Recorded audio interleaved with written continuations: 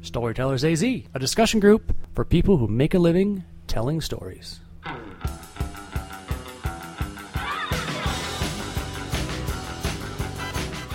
Welcome to another Storytellers AZ. I'm Wendy Coneybeer, and to my left is... I'm Chris Connery, salesman and podcaster. My name is Tyler Hurst. I am a writer and other things. My name is Sarah Marcus. I'm a new member, and I write beatnik poetry and recently discovered short story writing. So, I write blogs, so... You've got us down. If we're showing off, I have my own blog. I have like two. So what's our topic this time, Tyler? Our topic this time is, does writing shape our experiences, or do our experiences shape our writing? A lot of my...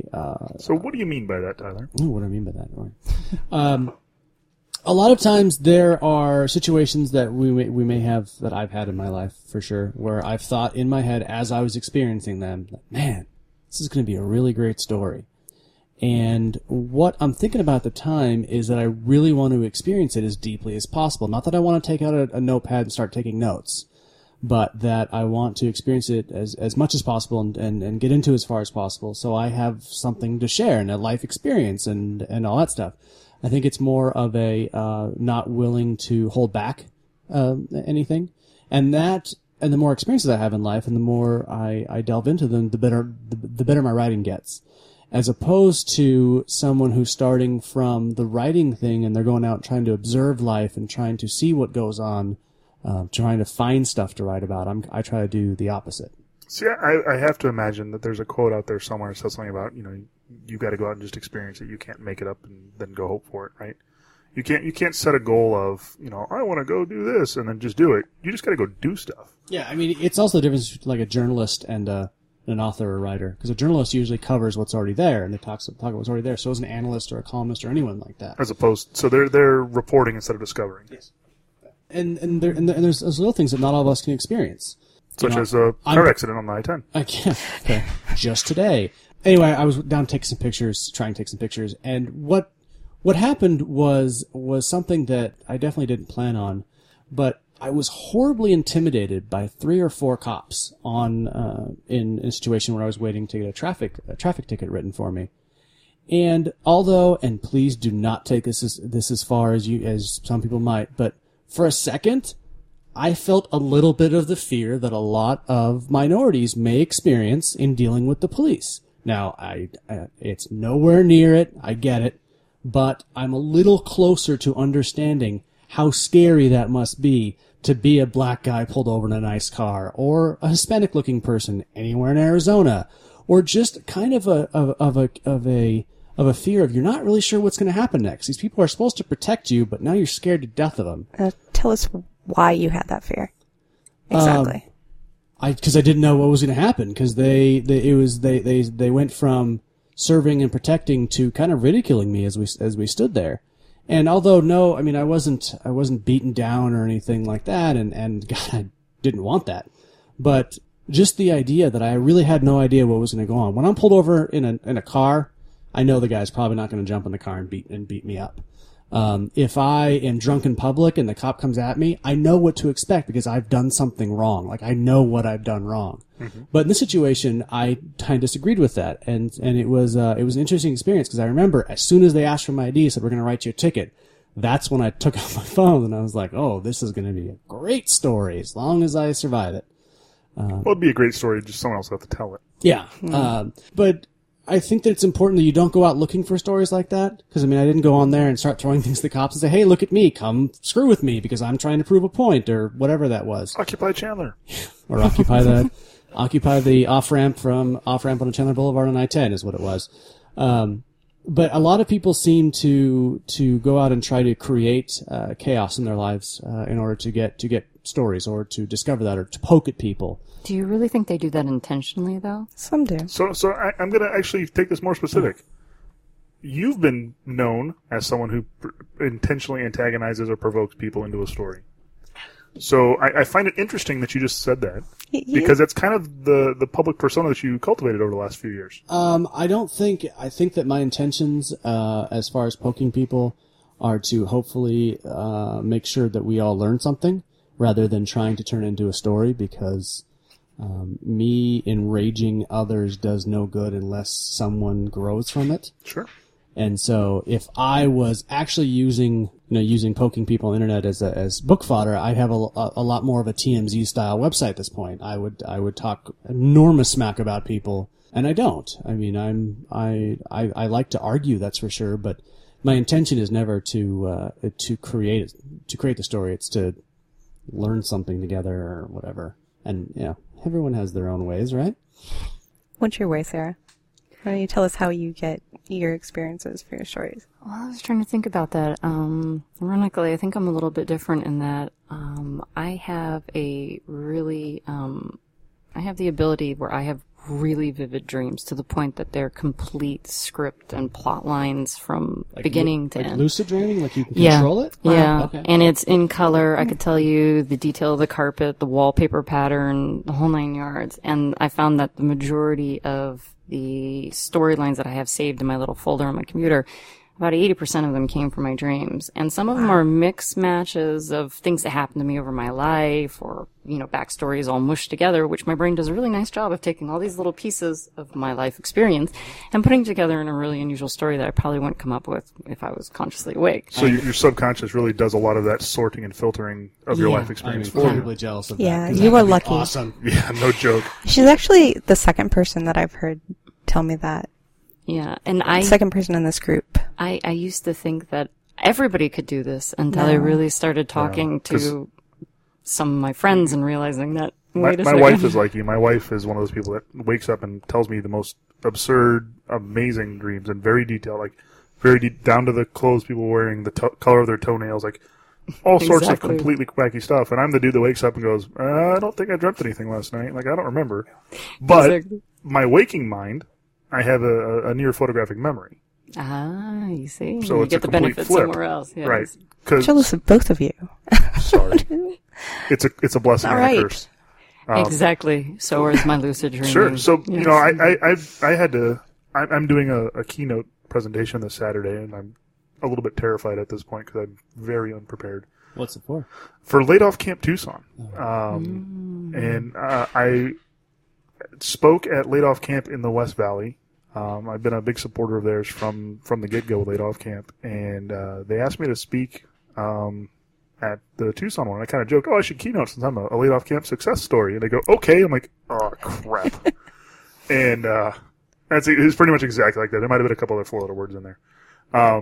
So I'm putting together my presentation today. I'm remembering the various things. I'm remembering my actual experiences from the events. And that's what's allowing me to tell the story, because my story is actually, I think, pretty cool. And I think it's going to be pretty inspiring to the people there. Folks that are laid off, looking for work, and looking for an olive branch, looking for a hand.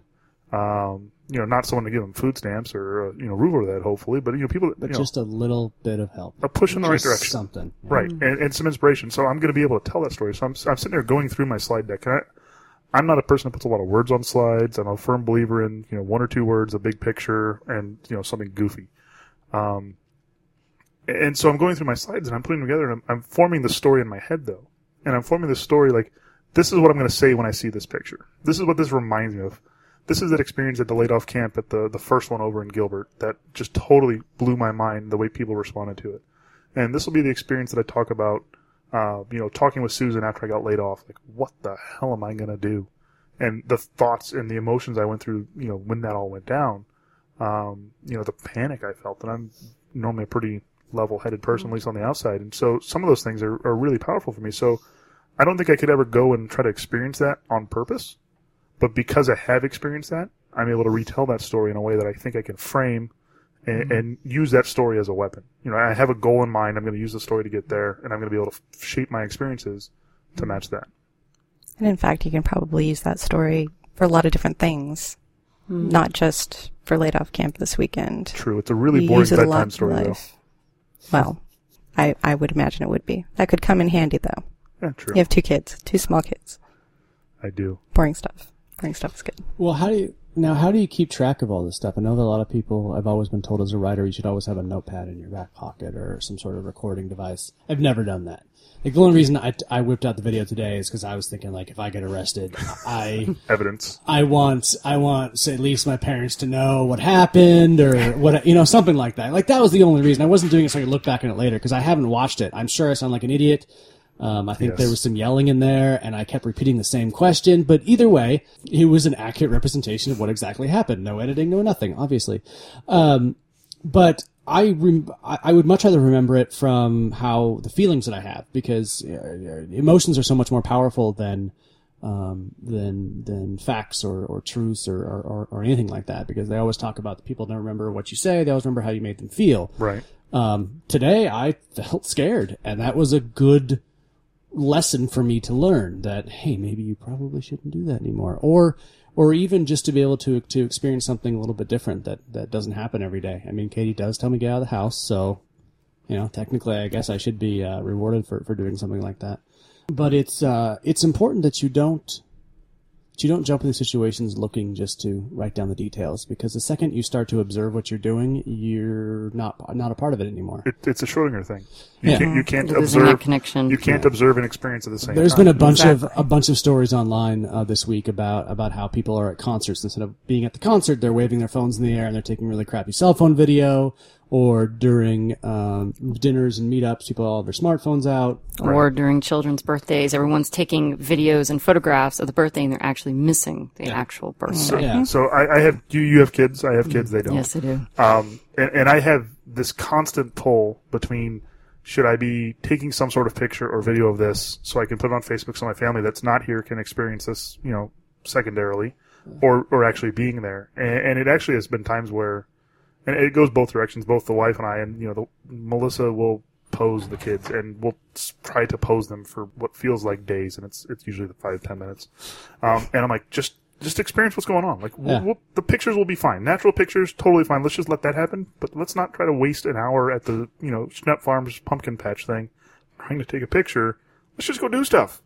And I get caught in the same trap, though, where I want that perfect memory and that perfect photo, and I'm trying to force that experience and force that story. Instead of just letting it happen. Well, I've actually been going through all my my parents' old videos from when we were kids. All the we used to set up a video camera and just watch us open presents on Christmas morning. Mm-hmm. So it'd just be an hour and a half of us coming in and out of the screen and going back and forth. And at the time, we thought, man, this, you're never going to watch these again. But of course, it was really cool. I saw my grandparents that died 20-some years ago. I saw them for the first time in 5 years on that, and they were still alive. I know they're not still alive, but it was so fantastic to be able to see that. But you could tell that we weren't acting as if the camera was there. Like we have a couple of things of where it made sense to set up a camera on a tripod, and we've done that. And I love doing that. But even in events now, there's hardly any pictures of me doing anything.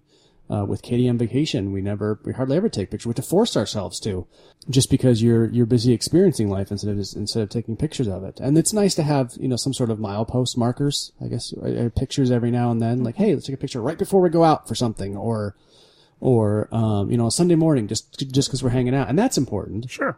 But those are only important over time compared to other ones.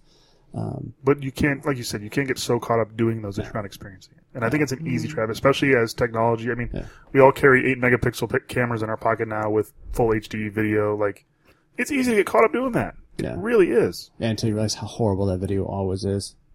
It's bad. It's not that well, if you're not planning to use it in the moment, usually... It's great evidence for if you go to court, though. Then you turn it on, it's vertical. But yeah, it's cool to do that. And by the way, make sure that you leave space on your smartphones, because the video takes it up really quick, and then you'll lose really good parts at the end. Just a tip. A little pro tip there. Not that Tyler would know anything directly about that from today's experiences. Yeah. So, anybody else? Let's go. Yeah, just a passing thought. I think what a lot of it comes down to is that we're attracted to the video and the photographs because, as you mentioned with your Christmas story with your grandparents, what you probably were seeing were nuances, little tiny things that memory forgets. Right. However, the double-edged sword on the opposite side with memory is that memory captures the emotion of the moment, which then translates often really well into writing, and that's what allows you to write something that's so powerful and strong is because you've edited out those details and you captured just that essence of the memory. So it's a double-edged sword. Which do you want? Do you want the little tiny nuances like your grandmother always had this nervous tick she used to do with her finger that you completely forgot about until you watched that? Or did you want the feeling that she gave when she was talking? And so it's, you're kind of caught between wanting both of those. Well, I remember what they smell like, my grandparents smell like, and what their hands feel like. Just from touching my face or my shoulders, giving me hugs. You're gonna make me cry, Tyler. Yeah, but Don't do that. I really do remember that Marlboro Lights. Actually, what they smelled like. And the video was great to see them moving again, because I remember all those little things, and I'm very thankful for that. But it was just seeing them standing up and walking around, and it was cool also to see this. Also, the 6-year-old version of me, who was a whole different guy. Like I can't even comprehend what was going through my head at that point. And that's a really fun thing to be able to do. So I think seeing yourself can be very helpful, because then you can say things like, "Oh, I've grown," or "Look how much happier I was." That's helpful, but putting yourself behind the camera or behind the reporter's notebook or just disassociating yourself with anything is tough. Well, I think that's an interesting point is, and I hadn't put the analogy out just now, and you said, putting yourself behind the camera or behind the notebook. I mean, it is a layer of separation. You're putting up a barrier, even semi-artificially, between you and the real experience. Because now, instead of being able to actually be a part of the story, you're busy capturing the story. You can't wrestle with your daughters while you film it. It's very difficult. I have tried. Yeah. And even if you could, it looks horrible. It looks like shaky cam footage of JFK or something. It's real bad. So, no, but I mean, putting that barrier between you, though, you are creating a layer of separation. And it's a noticeable layer. Like, if I go back and look at the videos I've taken, so I was going through my phone when I cleared off my last phone before my new iPhone came, and there was a video almost exactly a year ago at Schnepp Farms where we rode the roller coaster. My daughter was 3.5 at the time, almost 4, but she's a daredevil, and she was dead set she was going to ride that roller coaster. And I was convinced we'd get up on platform and she totally was out. Totally thought she'd like, "Nope, peace, I'm not doing this." But I got my camera running on my iPhone the whole time, so we're getting into the thing, and she's sitting there, and I can watch like the sort of fear, sort of excited. And then the thing takes off, and so I've got this whole first lap of the course on my phone. And I watched that again, and I hadn't watched it probably since like the day after I took it.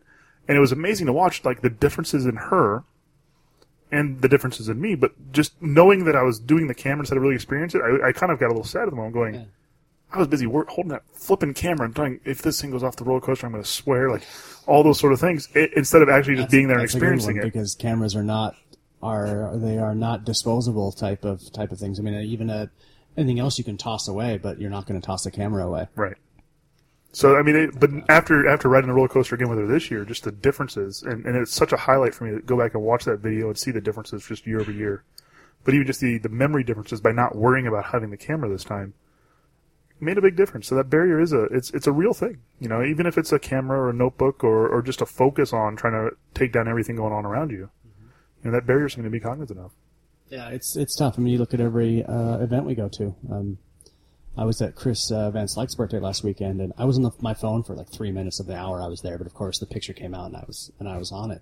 But I made a conscious effort to not be on the phone. Just to watch people and look at and look at everything, watch the videos, and it was a really cool experience. Wendy, do you have anything to add? Because you're just being all quiet and crying. I'm not crying. Okay. Not yet. Who's crying? Yeah, she's teary-eyed. No. There's no crying in podcasting. No. You had to bring up the grandparents thing, didn't you? Sorry. Yeah. Threw me off. Well, next time we'll talk about fraternities. And that's it. And on that note... Another episode of Storytellers AZ. Thank you for listening. Storytellers AZ is a podcast and a support group of sorts that meets the second and fourth Wednesday of every month at Gangplank in downtown Chandler, 250 South Arizona Ave. If you have any questions or would like to submit an idea or be on the show or be a part of it, email Tyler at gangplankhq.com or check us out at storytellersaz.com. Thank you for listening to Storytellers AZ. We'll see you next time.